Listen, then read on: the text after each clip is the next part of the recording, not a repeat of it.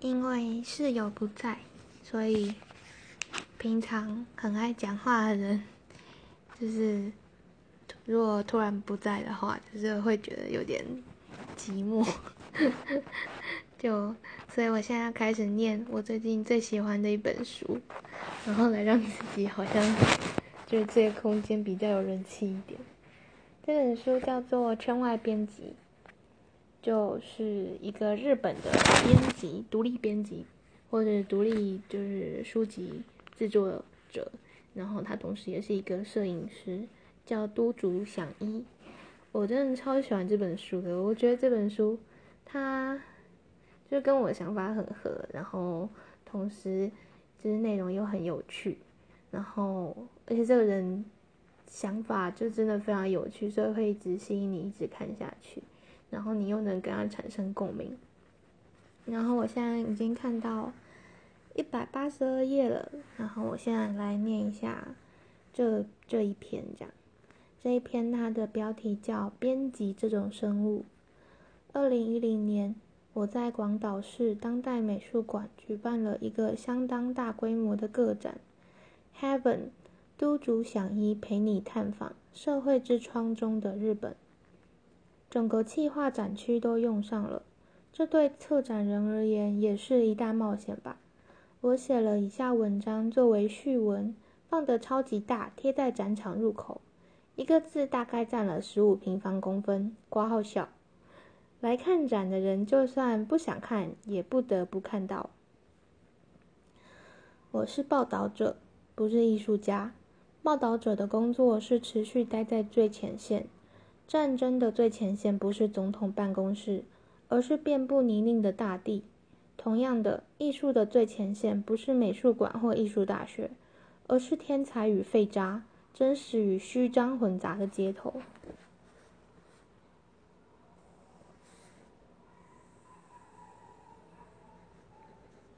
碰上真正有新意的事物时，人无法立刻给予美丽、优秀等评价。面对这事物，你无法断定它是最棒的还是最糟的，它却会撩拨你的心灵内侧，使你坐立难安。如果评论家是负责在司令部解读战况，那报道者就是士兵，即便满身泥泞，也要冲向搞不太懂但令人在意的不得了的事物。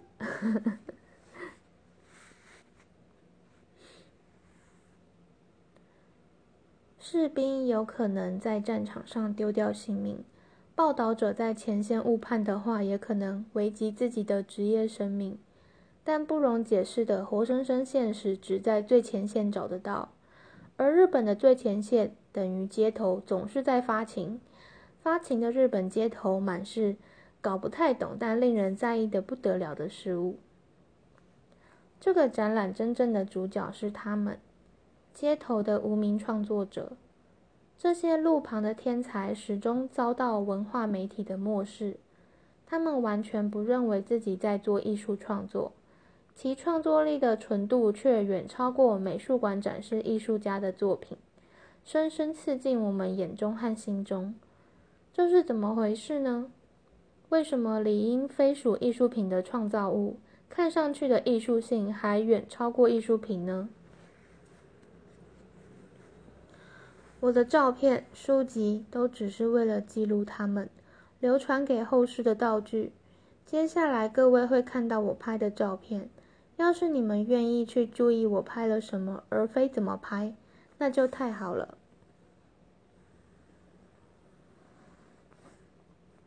这是发情的最前线捎来的紧急通报。我透过这本书想传达的讯息，全都在这段文字里头了。说完了，括号笑。有人问起我的头衔时，我会尽量答编辑。展览时会变成编辑、摄影家，不过基本上就用编辑，用报道者也行，但耍帅过头了。前面谈到我刚拍照那阵子时，也许已经说过了。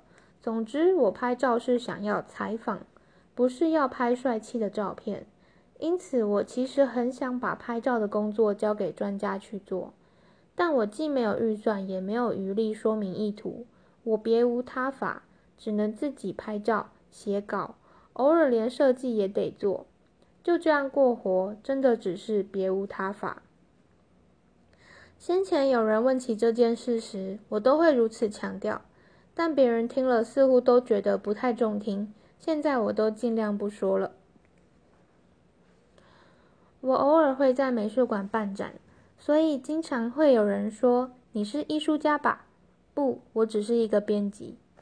不过持续找出采访对象的过程就是艺术啊。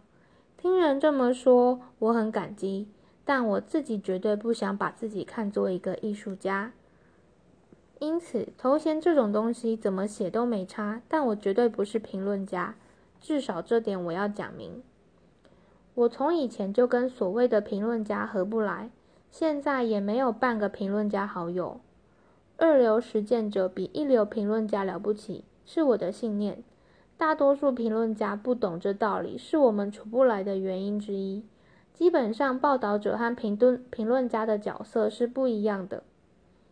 我认为评论家的角色是从许多事物中选出一样东西，赌上自己的名号，赞赏它好。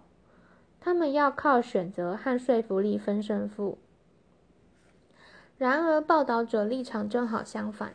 大家都称好的时候，他应该要说：“不，这个也很棒，不是吗？”我相信，尽可能的向他人揭示出选项，就是他的职责所在。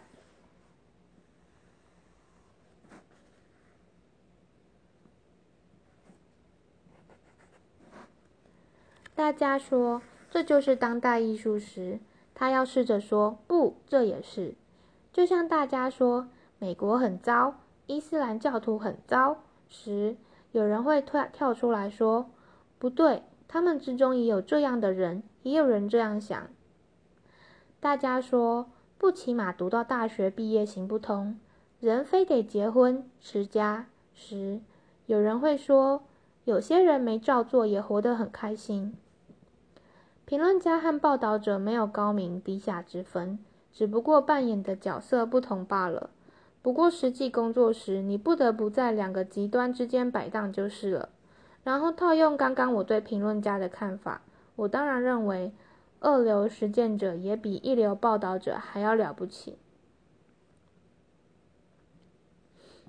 透过夜路死苦现代诗，这是前面有提到的一本就是他出版的书籍。我想站在至今不被视为诗产地的位置告诉大家，这种诗也有看头，不是吗？我在日常东京 Tokyo Style 中只是想说，就算不拼命的工作买郊区的房子，租高级公寓，住房租5万日元的木造公寓，也可能过开心的生活，并不是其中某一边比较好，而是两边都好。朝路旁墙壁喷漆涂鸦，并没有比用钢笔在稿纸上写字厉害。住在狭窄肮脏的房间里，也没有比较伟大。一切都没有优劣之分，只有喜好问题。总觉得我一路工作到现在，都是想表达这件事。我10几岁的那个年代，穿西装的人的社会地位，仍比穿 T 恤搭牛仔裤的人高上许多。那个高刚刚有个引号，也比较受社会信赖。但现在比西装贵的牛仔裤多的是。大家都知道，如今已不可能靠穿西装或穿 T 恤搭牛仔裤来判断一个人。这两种人也没有位阶高低之分。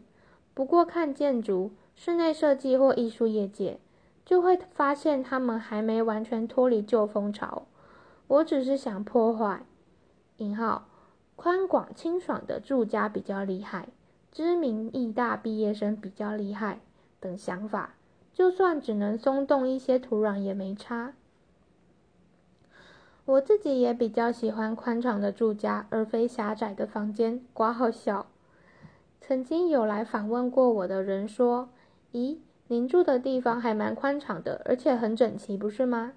仿佛带了点责难的意思。我实在很难让大家明白，反对好品味，反对好生活，并不是我的用意。我只是希望大家认为两边都可行，自由地甩开无谓的挫折或输人一等的感觉。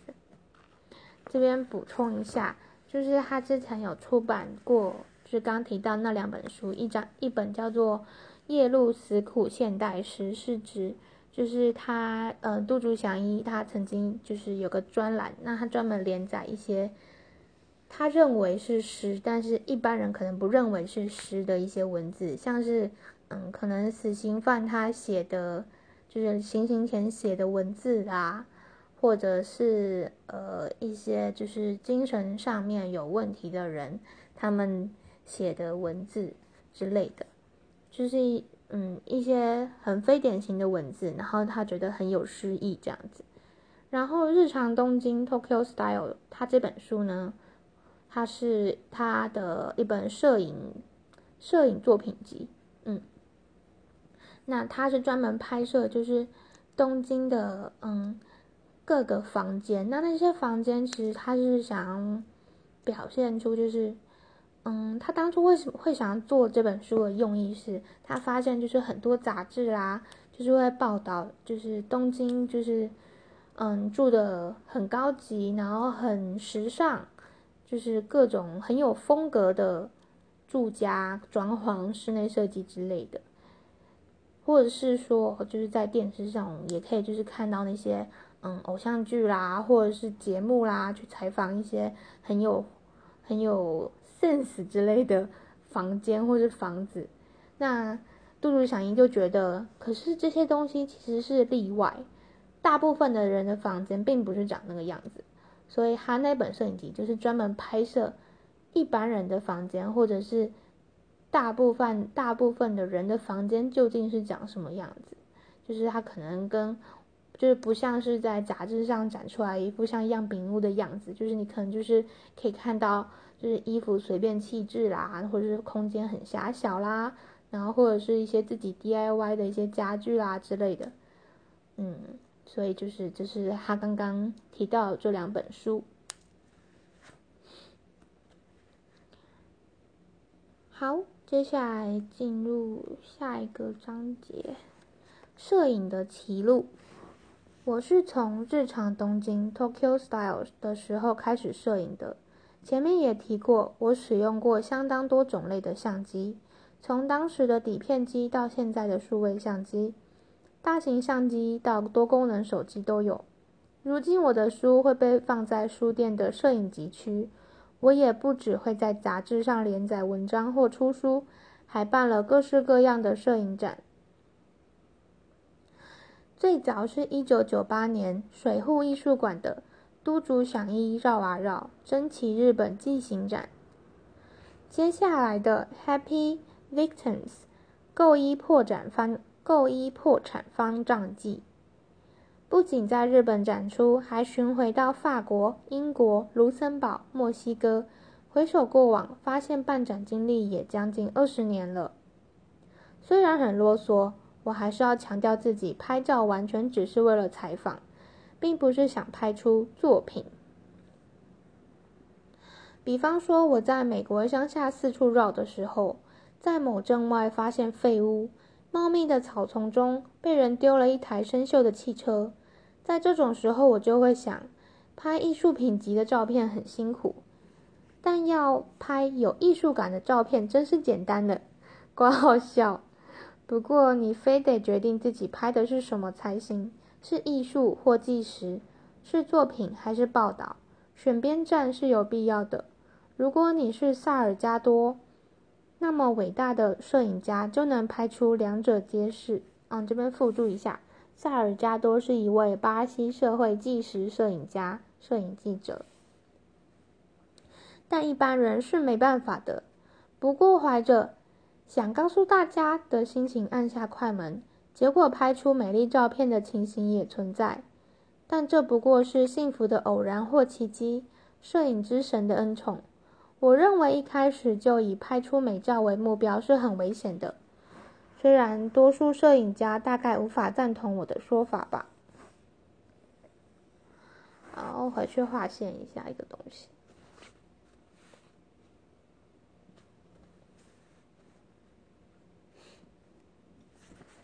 拍有艺术感的照片真简单。我刚刚这句话就其实第一次看还没有懂，然后后来就是好像懂他在说什么了。我自己也解释啦，就是拍的一副煞有其事的样子很简单，但是真的要拍艺术品，那就是另一回事了。我觉得他应该是这个意思。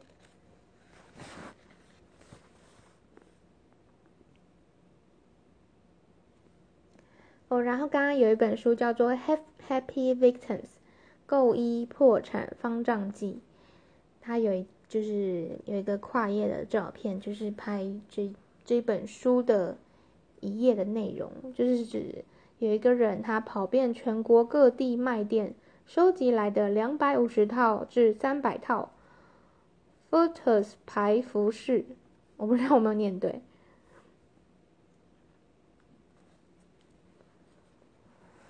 好，我继续念下去。如今透过摄影这工具制作作品的日本艺术家当中，国际评价最高的要数山本博司先生吧。其实我们一起在同一个地方拍过几次照。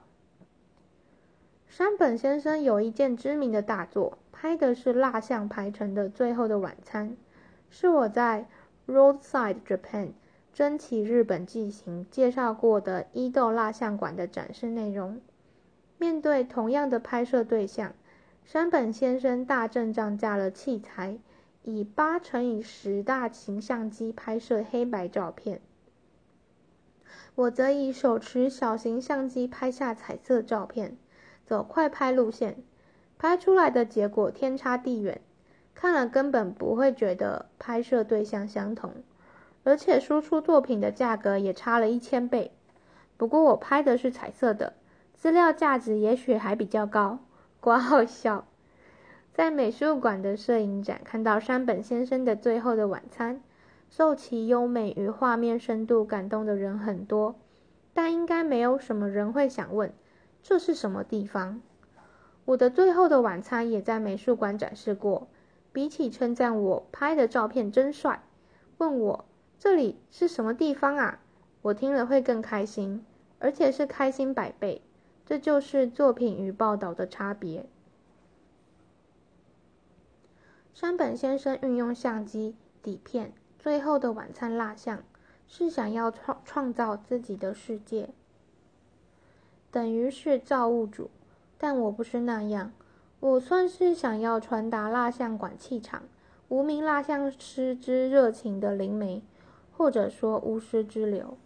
因此听到别人给我照片好评固然开心，我还是要随时把作品与报道的区别放在心底才行。这界限只是我擅自画出来的，应该也有才华洋溢的人可以轻易跨过去吧。不过我的拍摄对象括号不只是刚刚说的美国乡间风景，还挺多是拍法对了就能营造出艺术感的。可以再谈一下摄影吗？我最早是为了日常东星 Tokyo Style 拿起相机，当时主要是使用4×5大型相机，所以看起来或许跟一般的报道不太一样。不过括号我认为摄影师选用相机不是只会考虑大尺寸底片解析度比较高等技术层面的问题，拍摄对象或者说被摄体跟自己的心理关系也经常会有决定性的影响。你会觉得这个就该用这相机，这形式拍照。藤原新野先生有次跟我说，单眼相机感觉像是镜头，呵一声架到前方的武器，粗暴地指着对方。4×5或8×10大型相机以三脚架妥善固定，摄影师必须盖着黑布看玻璃上的印象，所以感觉像透过一扇小窗观察外在的世界。然后呢，藤原先生拍人像照时经常使用双反相机，我问他为什么，他的回答是，使用双反相机不会直视对方，要从上方低头望进观景窗，感觉像是在向对方敬礼，对方也会变得比较客气，表情柔和。听起来像是玩笑话，但经验告诉我，这绝对是真的。回到日常东京 Tokyo Style， 从以前开始就有人把日本小公寓拍成欧美人士瞧不起的兔子小窝。这类照片多如牛毛，大都是以 35mm 底片机斜角拍摄出来的，例子略粗，摄影师的心情都如实反映出来了。这里真悲惨啊！但我不像他们那样，我是怀着有的狭窄公寓也很棒啊的心情开始采访的。因此我不会采用一般报道媒体摄影师的拍法，而是像建筑摄影家拍知名建筑师作品，或像拍家庭画报。附注：一本以成年女性为主要对象的生活杂志，内容包含艺术、饮食、旅行、时尚、居家装潢等。这反映出我刚刚跳过了几行。或像拍家庭画报的拜访豪宅专栏那样，会想设法将狭窄肮脏的住处拍出美感，所以采用这么夸张的形式拍照。这反映出我对狭窄肮脏住处的感觉，也是我的致敬方式。我是不是就是空白或是休息的段落有点太少了？休息一下。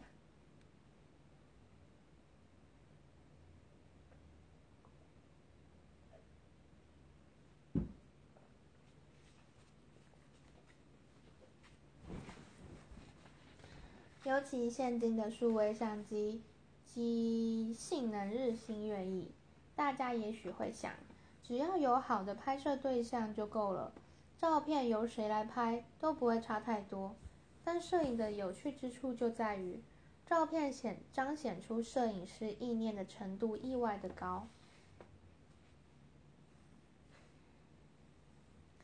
因此，我不认为有趣的企划我就拍不了照。觉得自己不管怎么掩饰，都绝对还是会露馅。我再念一次好了。因此，我自己不认为有趣的企划，我就拍不了照。觉得自己不管怎么掩饰，都绝对还是会露馅。当然了，世上还有所谓的广告摄影，但那是另一种优异的技术，无法混为一谈。不过本来就不会有人丢那种工作给我，就是了。括号笑。好，我觉得我念的够多了，喉咙都干了。可是下一篇其实看起来很有趣诶，它的标题叫做“网络搜寻是种毒品”。这个是他前面也有稍微提到，就是这个想法。然后我当初看这本书的时候，我第一次就是接触到就是这种想法，我觉得超有趣的。不过我决定要先休息一下，待会儿如果我还有心情的话，我再把这篇念出来。好啦，就这样啦。现在是半夜2:57，如果还没睡觉的，赶快去睡觉吧。大家晚安。